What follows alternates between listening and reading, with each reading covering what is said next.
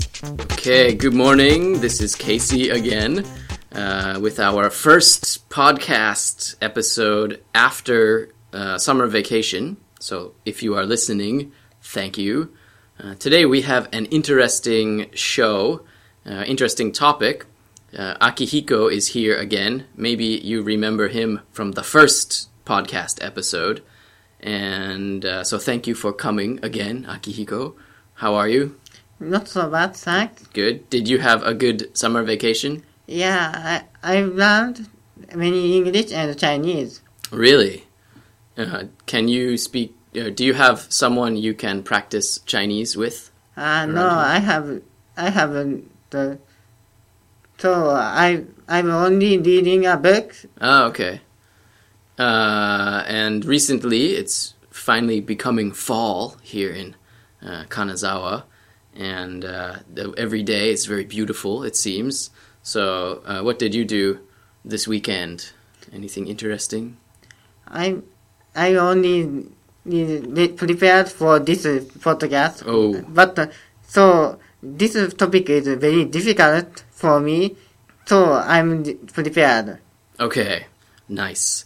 This weekend I had to go on Saturday. I had to go to my son's sports day, like undokai, but he's 3 years old, so it was daycare, kind of hoikuen sports day, and it was so long. It was 3 hours, and for 3 hours I had to sit on a wooden gymnasium floor, and my back hurt, and it was very loud. I really didn't enjoy the sports day. And my son's activity, total, maybe 10 minutes out of 3 hours. So I didn't enjoy that. But yesterday was beautiful.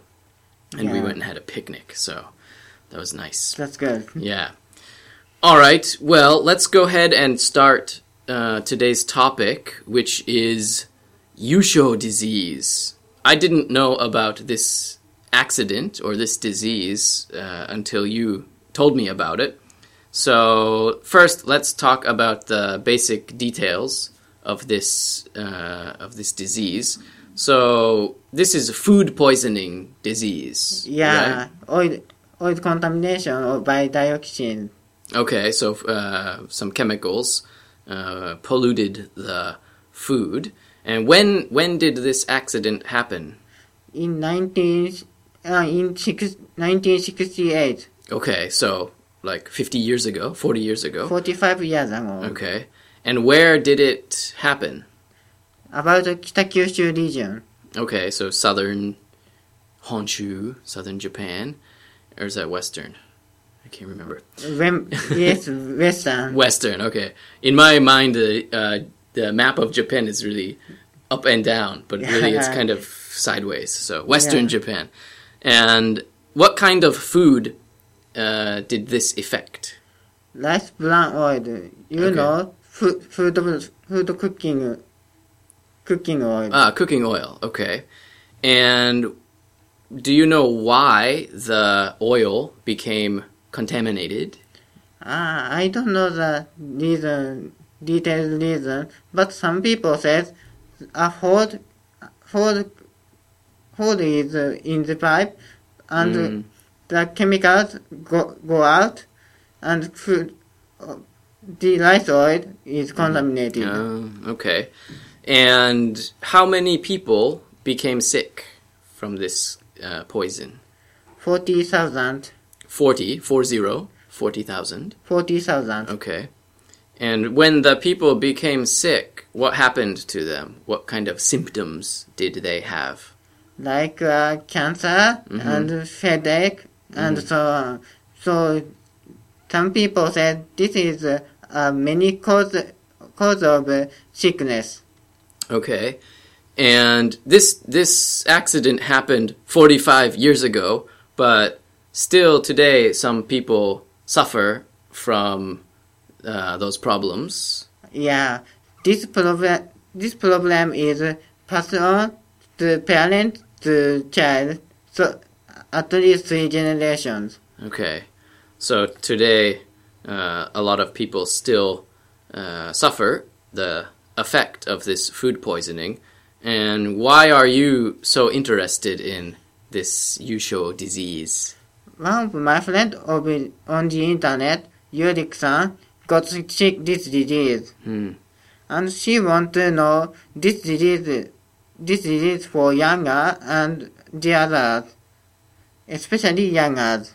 Okay, so she wants to make it more well known about this disease. Okay. So I want to know this disease because there are three reasons. The first one, that this artificial disaster keep going. We told you that before. You know, this dioxin contamination is passed on from parent to kid for at least 3 generations. So maybe there is a person who suffered Kanemi Yusho disease around you. And there is no cure on this disease, even now. Okay. And maybe people get some headache or cancer and don't realize it's from this food poisoning. Yeah, maybe. And this disease, the people who suffer this disease got tired easily. Okay. Like, so someone who looks tired, he or she maybe get this disease. It's difficult because somebody looking tired is very common. Yeah. And also those headaches are very common and cancer is quite common, so it's hard to tell if it's because of just another cause or because of this disease. So what's your second reason for being interested in this disease? The second one, anyone has the right to live without bias. These people have some bias. You know black child. Do you know black child? No. Black child means the baby from the Yusho disease parent. He is a Japanese, so look like that color is not black, but the child suffered from Yusho disease, it look like black. Really? So the skin is dark? Yeah, skin is dark. And the baby is soon death. Soon died. Okay. All right. And how about your final reason that you wanted to talk about? The final reason is the most important. The most important thing is victims don't want to blame the company, but they only need a hand.